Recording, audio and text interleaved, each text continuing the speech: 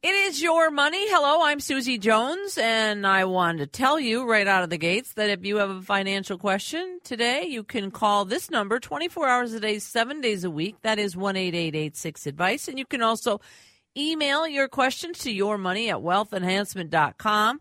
For the next little bit here, you can call us on our text line. You can also text us on this line at 651-461-9226. Now here is the founder of Wealth Enhancement Group and financial advisor Bruce Elmer, and Senior Vice President and financial advisor Peg Webb. Hello to both of you.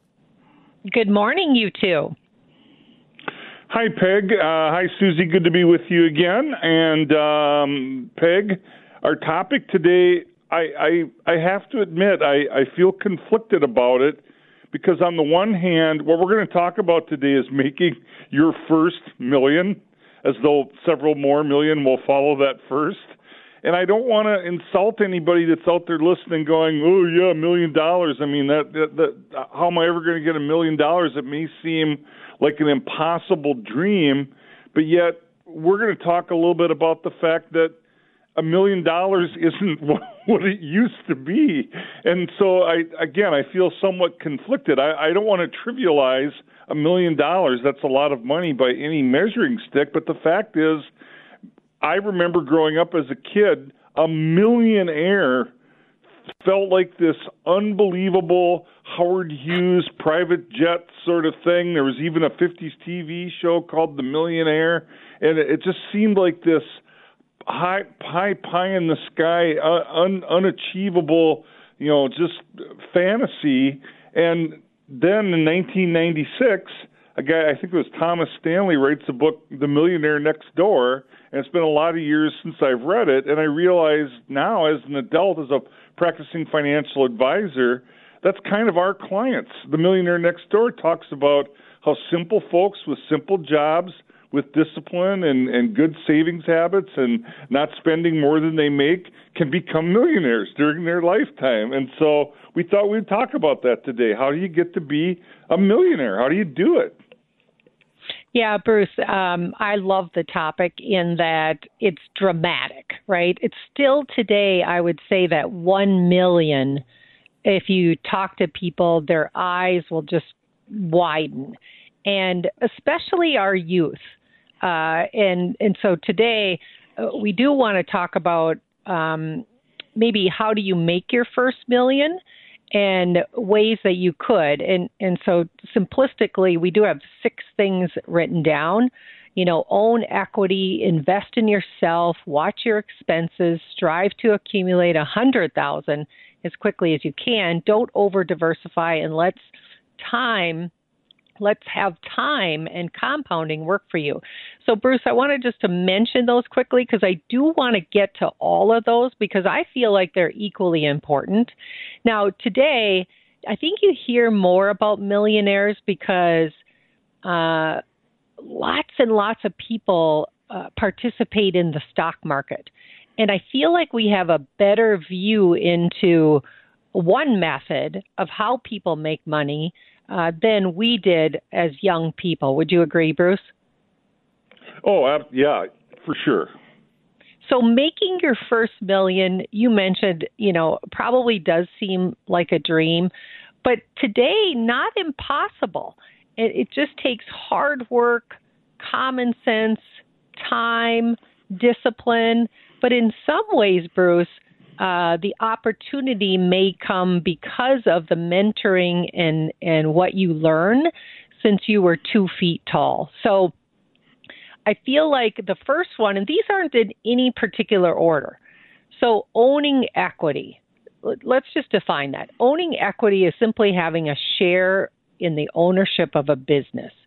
And it just happens to be one of those places where you can gain significant wealth through your business. Now, as a business grows, the stock or the paper, if you will, it grows with it. And so the actual share price goes up depending on what the profits are. Maybe the company is made up of dividends and has distributions for that. But by investing in a company, you actually are buying kind of a future stream of their profits. And so I hate to go over that if the listeners are going, well, that's super elementary, but you have a different ways that you can invest in a company. You could actually start your own company. And that's, I would say, entrepreneurs are willing to take a lot of risk, Bruce, but they also statistically fail most of the time. And then entrepreneurs fail, but then they get themselves back up and they try again. So there's a high reward to owning a business, but there's a lot of risk to it too. And the problem is starting a business with having all that risk. A lot of times you're completely in charge. You got to find employees. Bruce, we have so many business owners that work with us because it carries a higher level, a degree of knowledge of how to run that business, and the finances are trickier.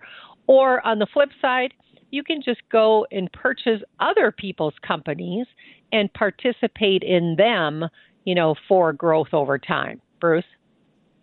Yeah, and we talk on the show, Peg, all the time about investing in stocks, investing in ownership of companies. And if you invest in smart, innovative, well-run companies, they will grow over time. But I like that you brought up the fact, and you're right, a lot of my more successful clients are small business owners, that they either started a business themselves or they acquired a business.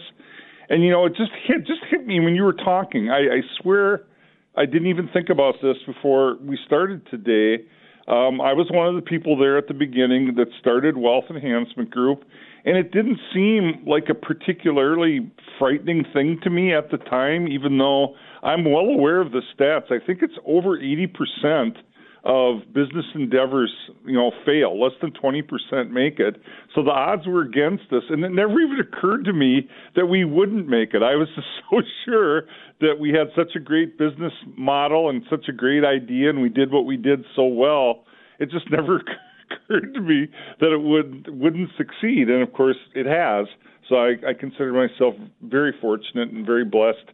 So I helped start a business, and it was nothing but fun and love and enjoyment for me. I never felt the risk, but in addition to all that enjoyment, I am blessed that it also had, financial rewards. And when we talk about accumulating $1 million and investing in stocks or investing in equity as one of the strategies, again, this is why I don't want to make it seem too simple.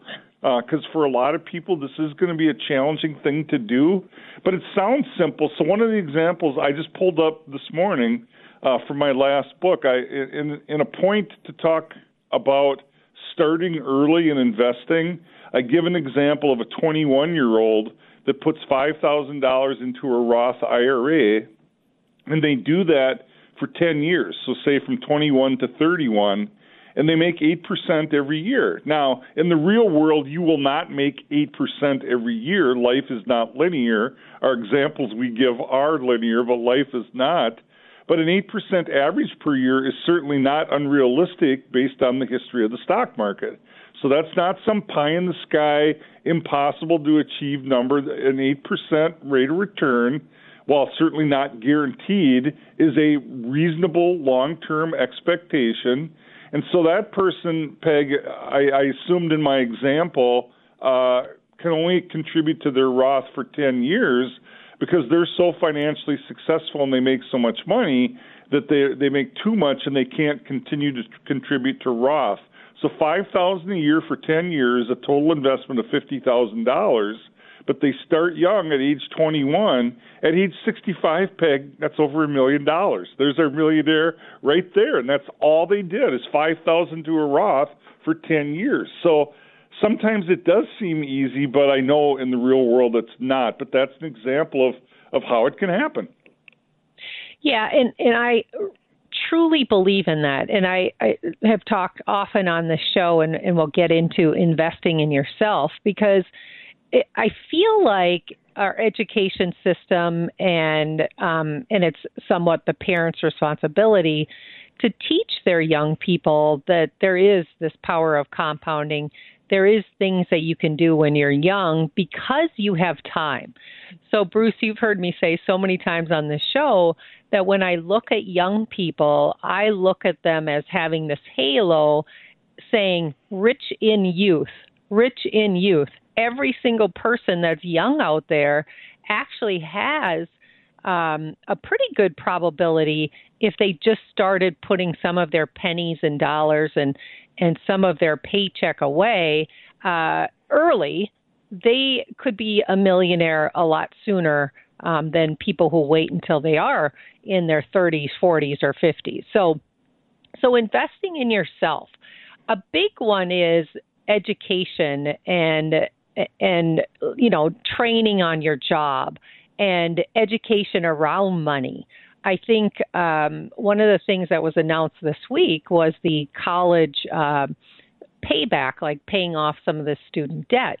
There's so many people out there that are getting this education, but I also believe we still have to, even though you're going for something like psychology or maybe social sciences, or you want to be an astronaut, every one of us has to be responsible for learning about money and what money can do for you. So learning how to invest.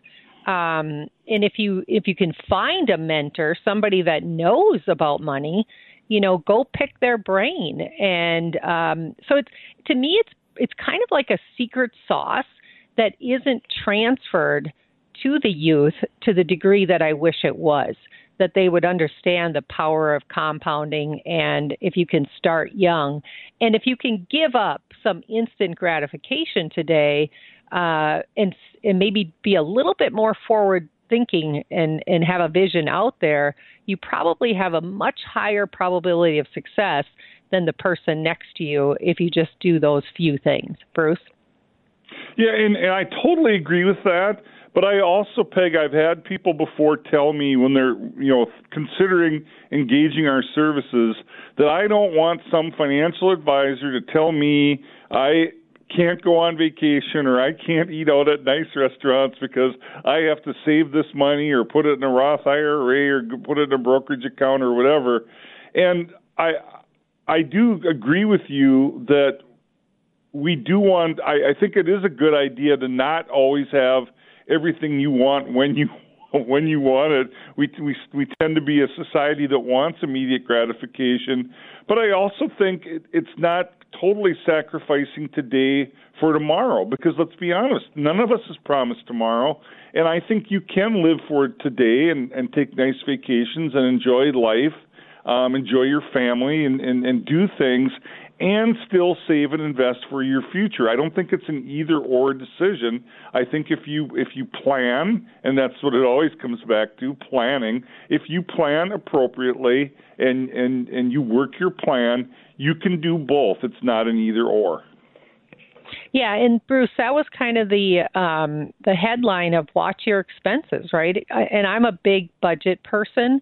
I believe that you should sit down and talk to your significant other, or if you're single, talk to yourself. What are the concrete expenses that I have, and then how much could I actually save? And once again, it doesn't have to be monumental to be an impact, over the long term. So once again, rich in youth, even if you're 30 today, I'm not saying you have to be 18. You just have such a long period of time to be able to compound that money. So one of the things we are going to do is ask for listeners today, because we'd love to hear, what your approach to wealth accumulation was. Bruce and I certainly see all sorts of stories, and people confide in us of how they've created their wealth. But to get listeners involved, that would be so fun. So if you do have a minute, it'd be nice if you could call our studio line at 651-461-9226. So, Bruce, the next one is accumulating $100,000 as quickly as you can. I think if I said that to somebody, they would totally shut down. Like, are you kidding me? What am I supposed to do? Fly to Las Vegas and spin the wheel and hope I get the right color? But the old saying is it takes money to make money. And it's so true. I mean, first you have to have some money to be able to start to create your $1 million. So I see this as more baby steps than a speed race. And once again, I'll probably say this so many times on the show, is if you can't think of how to kind of kickstart it, then you just have to go seek for help. I would say the most successful people I know are not afraid to ask questions. Or if you see someone, and I had several people in my life that I looked at and said, I want to be that person, or I want to be that person. But I didn't hesitate going up to that person and saying, what would you do? Or would you be willing to share some of the information with me? I had 0 people say absolutely not. So the first thing is, how do you accumulate $100,000? Go find people that you feel like you can get information from, because I don't feel like sitting down and just reading books is going to create that momentum or the steps that you actually have to take. Bruce? Peg, I think that is such a brilliant point. I give you so much credit for that. And again, I hadn't even really considered that, but I was thinking as you were talking, I think for you and I, and you correct me if I'm wrong or you disagree, a lot of the things that I think about doing in my own personal financial life are not necessarily because I'm a financial advisor, but I think it's the reverse.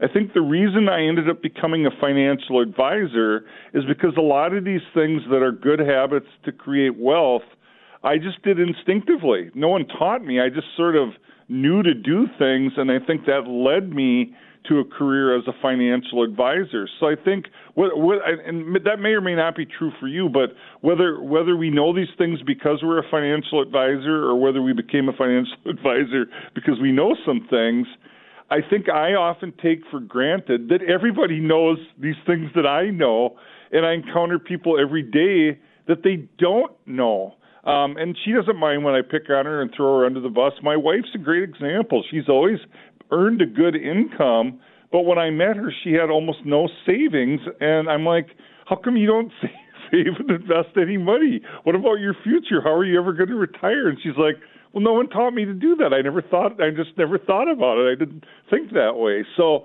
that's very, very common, that things that you and I are second nature are foreign concepts to a lot of people. And get some help. Talk to somebody that knows how to do it. I love that.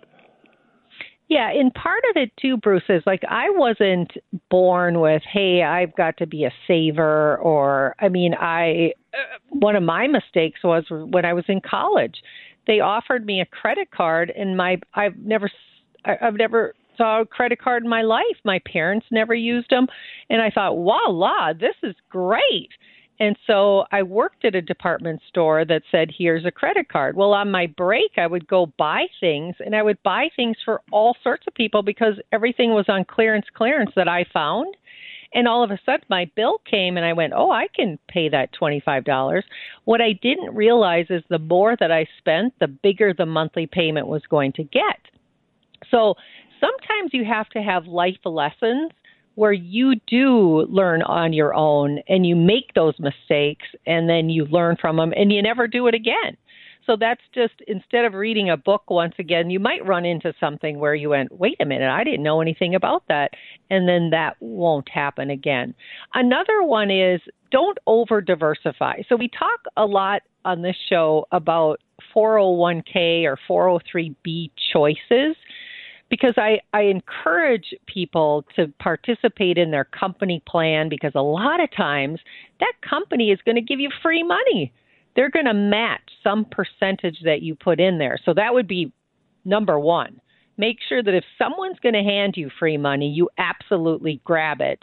But with the 401k and 403b, and when we talk about don't over diversify, a lot of times because the companies have responsibility of what choices they give you in their company plan to participate in, they tend to give choices that have lots of diversification, meaning, a lot of times it'll be called a lifestyle fund or related to the age that you might be retired.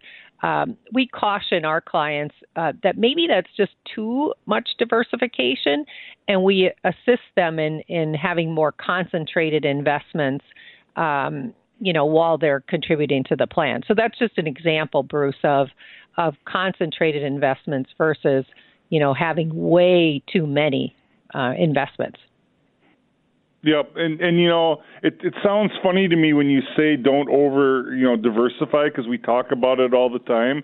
But I understand what you mean. I think we're already coming up. This goes so fast when we're having a good discussion, but I think we're already coming up to the end of the first segment. So let's finish our discussion on this, on how to become a millionaire, and get listeners involved. Hopefully we got a story or two from somebody that's successfully done it. You don't have to identify yourself if you're worried about people knowing how much money you have, but we'll continue the discussion, Susie, and get listeners involved. Very good. 651-461-9226. That is the number to call if you want to jump in. We already have 2 callers on the line, 3 callers on the line, so we'll get to those calls and more of your text questions as well. Coming up after this, it is Your Money, 651-461-9226. Welcome back. It is Your Money, reminding you if at any time you have a question, you can call 24 hours a day, 7 days a week, 1-888-6-ADVICE. You can also email your questions to yourmoney@wealthenhancement.com. And for the next little bit here, you can text us or call us right here and come on live and talk to Bruce or Peg, 651-461-9226. Once again, the founder of Wealth Enhancement Group, financial advisor Bruce Helmer, and senior vice president and financial advisor Peg Webb. Welcome back, both of you. Thanks, Susie. And hey, I wanted to tell you personally, so much of the time we don't get to see each other face-to-face. It was good to spend some time with you and see you face-to-face on Friday night. We had a nice time, I think. And Peg and I agreed off-air that there's a little bit more material we could go over, but if we have callers on hold, we don't want to make them hold. We'll probably end up covering anything we want to talk about, answering questions and chatting anyway. So let's get listeners involved. All right, let's go to Bill. He's waiting on our news line. Bill, go ahead. You're on the air with Bruce and Peg. Do you have a question? Yeah, well, not a question. I said I started a couple of businesses, and I'm a dropout, and I've got international awards, and I've made a lot of money for a lot of companies that infringed on my products, and no, I'm still doing it at 86, and I called in once before, too, and I said, if you're going to sell, people talking about selling a little bit of their property, I experienced that, too, because I rented some property from a guy, and he sold one portion of it, and I was paying like $1,000 rent for the rest of it. Yeah. And after he sold it, they taxed him on the potential to the rest of it, $2,500. But then on the businesses end, I'm still in business and I'm still managing the business.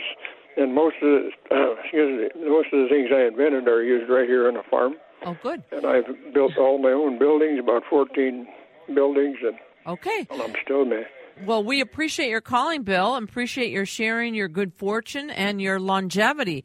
Bruce, Peg, it's pretty cool that someone can be 86 and still operating that involved in property and money.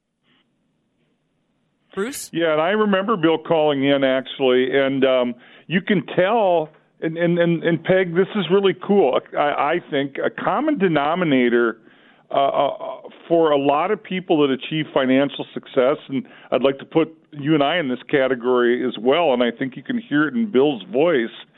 The motivation or the driving force is not even necessarily the wealth. The driving force is doing something you love to do and doing it well. In Bill's case, he was probably a very creative guy, and he talked about inventing things, and it was probably his joy and his passion. And if you do something really well, the financial rewards often follow. I think of athletes, of golfers, and Tiger Woods didn't necessarily set out to be rich. He set out to be the greatest golfer in the world, and when he achieved that, the financial rewards came. And I think you and I would say we didn't set out to be rich. We set out to be really good financial advisors and help our clients. And if we do that well, we'll be rewarded financially. And that's how Bill sounds to me, as somebody that just followed his passion, and the financial rewards came with. 651-461-9226. Did you want to add something, Peg? Oh, I just want to applaud Bill because I just can hear in his voice the pride that he has and all the things that he's done. And I would just say share that with others, because I think Bill would be a great role model for people that are younger and want to be Bill one day. Yeah, exactly. All right, Terry is up next with a question for Bruce and Peg. Hello, you're on the air, Terry. Hey, you guys, I love your show. I've been listening to you since you started. I remember I'd be down at this campground, and I'd go down at the end of the dock with my portable radio. Oh, fun. and I'd listen to you guys as I'd throw the goddamn fishing line in. Well, that's good. You got a lot. But anyway. Oh, do you have a question for Bruce and Peg? Just a comment, if that's appropriate. Sure. Okay. So anyway, my wife and I started with I don't know. I'm sure Bruce and Peg know of it, but it's a Pioneer Fund, and then it's a insurance company, and you get something, you get into the market a little bit. And we started at $75 a month. That's what we could afford. And that's what we did. And then I got a better job, and then some income started coming in from an outside source that I don't want to mention. But and I started throwing more and more money into the market, and by God, it's worked out pretty good. Oh, that's great. Well, thank you so much for calling, Terry. Appreciate your sharing. Bruce and Peg, it is that when he talks about, talk about that compounded interest, Peg, in terms of just what you can even afford. I know you mentioned, $5,000 in an IRA, but if you can only do 15, 20, 30, whatever you can do to put money aside is helpful. Is that sort of a suggested idea? Yes. Everybody tries to define success in multiple ways. I define success in if you have the discipline to even start.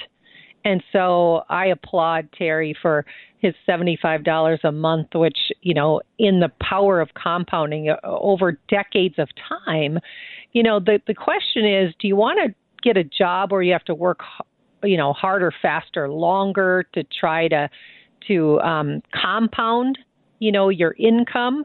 If you can do that, but there's people out there that do that. They compound their income and they have zero to show for it. Yes, they've had this wonderful life and they're spending and vacationing and buying new cars all the time. But on the other side, there's Terry who started investing and maybe even had all those things, but you have to start early. And what I mean by that is I don't want to say you have to be 20, 30 years old. Today, people are living to 95. So I tell the 50-year-olds that come and see me, now's the time. You have the highest income you've ever had. So now don't say, oh, I missed out on something. No, this is the start of something really good, even if you're 50. Bruce? And Terry, like Bill, is someone that should share what he knows with as many people as he can, because I think it's a worthwhile lesson. And Terry, thanks for the kind words and listening to us when you're out fishing. That's awesome. And share your gifts with other people, to tell people how you did what you did, because again, things that you might take for granted as being obvious, a lot of people aren't doing those things and don't understand that they should be doing them. So share your knowledge.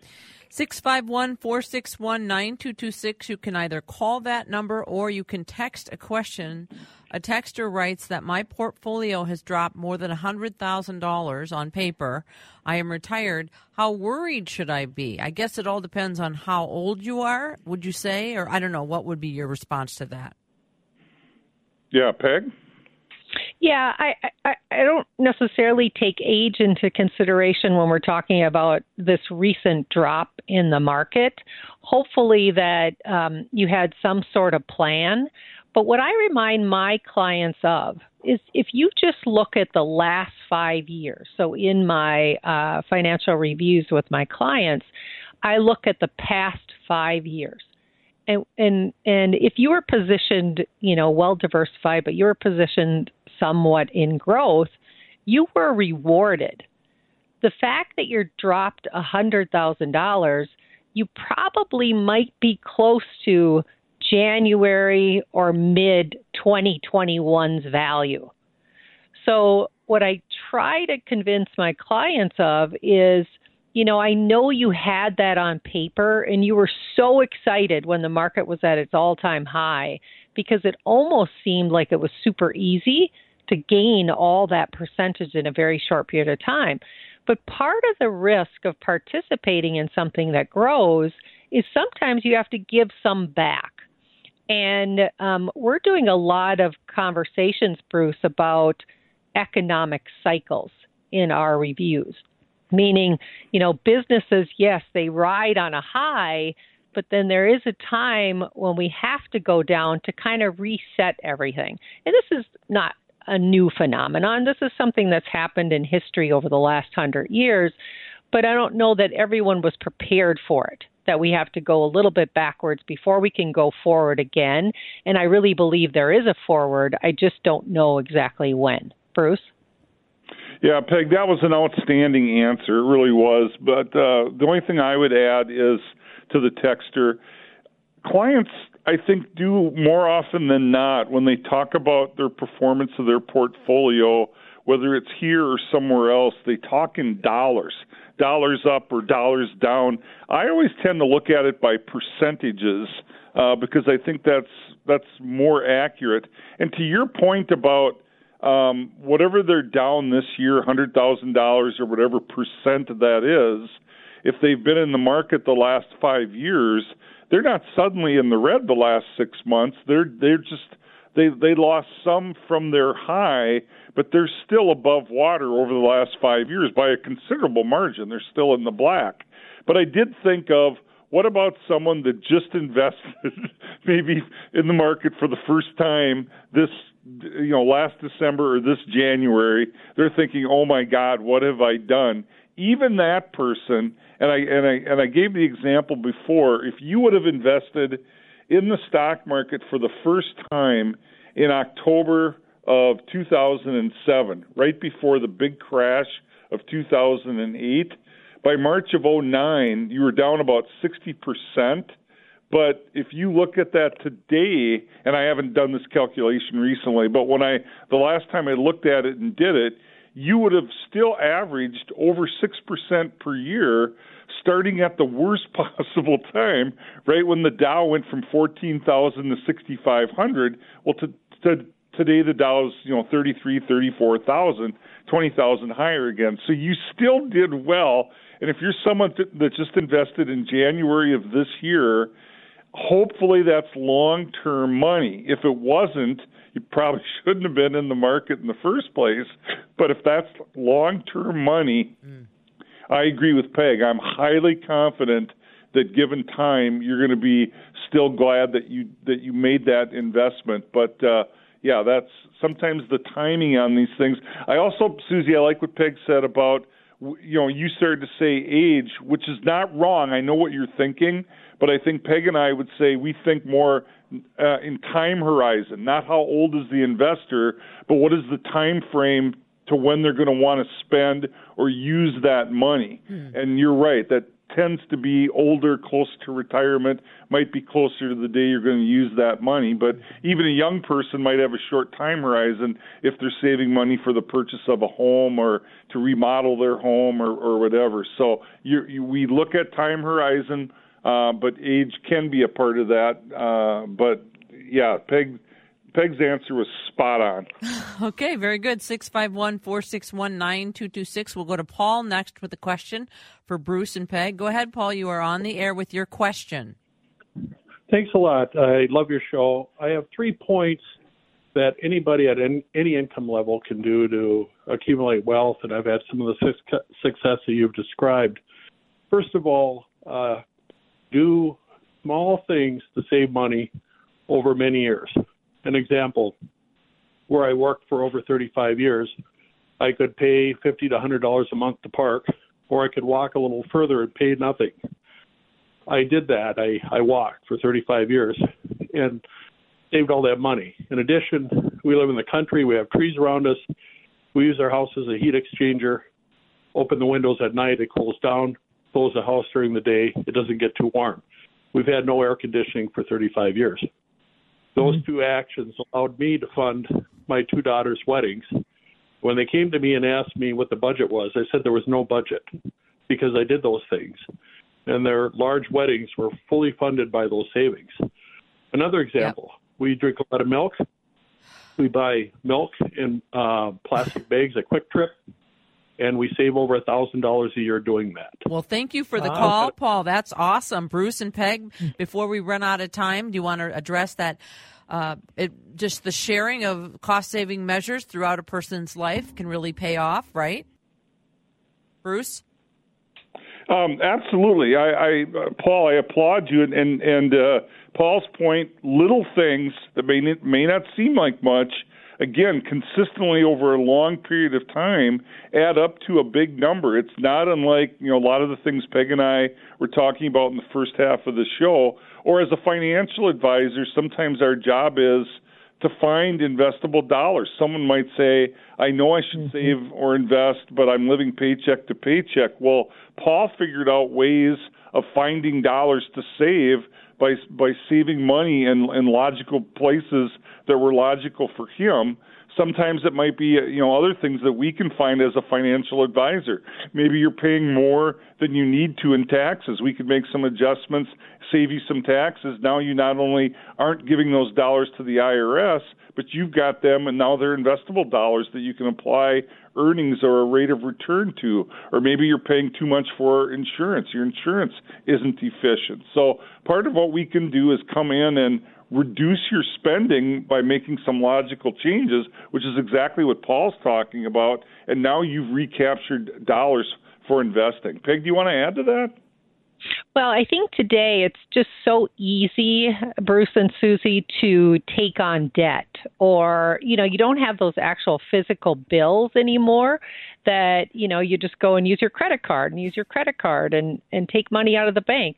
Well, long ago, my husband and I actually, to be super disciplined, we would put the discretionary money actually in an envelope. And when those dollars were gone out of that envelope, we had no other discretionary money. Mm-hmm. So we had to truly make decisions based on what do we want to use the money in this envelope for? It just makes you think a little bit better. And then the other thing is you can open separate bank accounts still today. And that's something that I did to say, this is for Christmas. This is for a vacation. And I love to segregate my money because it created even more discipline. 651-461-9226. We've got about 5 minutes left on the big show. Randy is waiting to talk with us about a question or a comment. Go ahead, Randy. You were on the air with Bruce and Peg. What is your question? Hey, Bruce and Peg. How you doing? I enjoy your show. I'll be brief. I was just processing the information that you're bringing up. You think about the Buck Millionaire Next Door. Okay, I'm kind of a freak of nature. Years ago, I bought an IRA, investment IRA, before I bought a house, okay?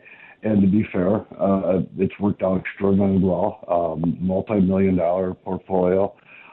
It's just simple things, doing right things, don't make mistakes, saving. The principles you apply, I agree with, okay? Yeah. Just don't get over your skis, okay? Am I hurting from this last meltdown from the November of 21? Absolutely.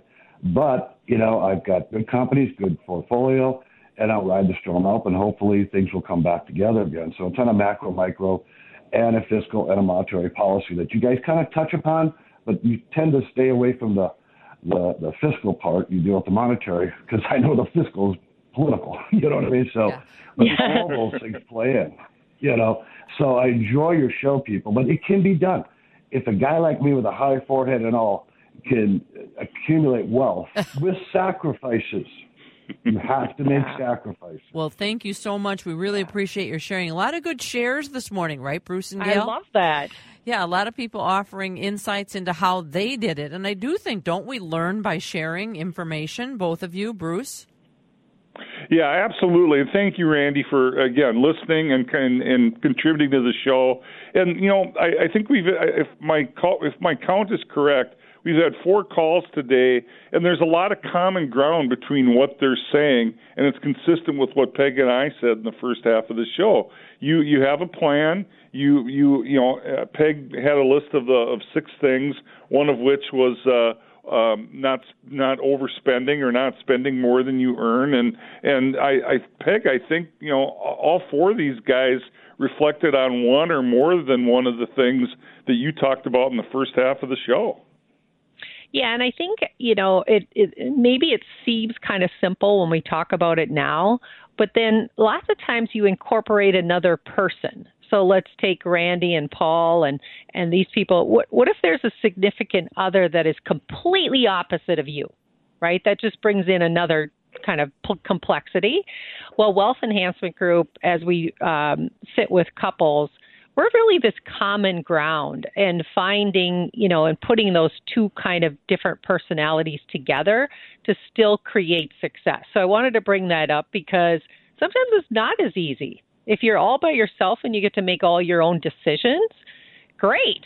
But in a lot of cases, you're joining, thoughts and wishes and wants for the future. And Bruce, I thought maybe too, I know we're running out of time, but just the reason you started the radio show for education. Oh yeah, and it just hit me now, and I'm watching the clock, Susie. I promise.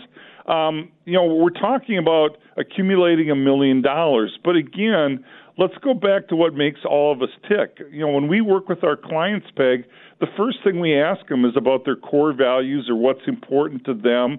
And money doesn't buy happiness, but I will say this from someone who grew up poor. Having some money is better than not having money, and it doesn't buy happiness, but it certainly can contribute to a more rewarding, more enjoyable lifestyle. But to make sacrifices or do things and you're miserable, it's not worth it either. So that's why I said you can have fun along the way and still save and invest for your future and have balance and have a plan. And Susie, I know we're almost out of time. That music is the key there. Again, if you didn't get your question answered, your money at wealthenhancement.com or 888-6-ADVICE.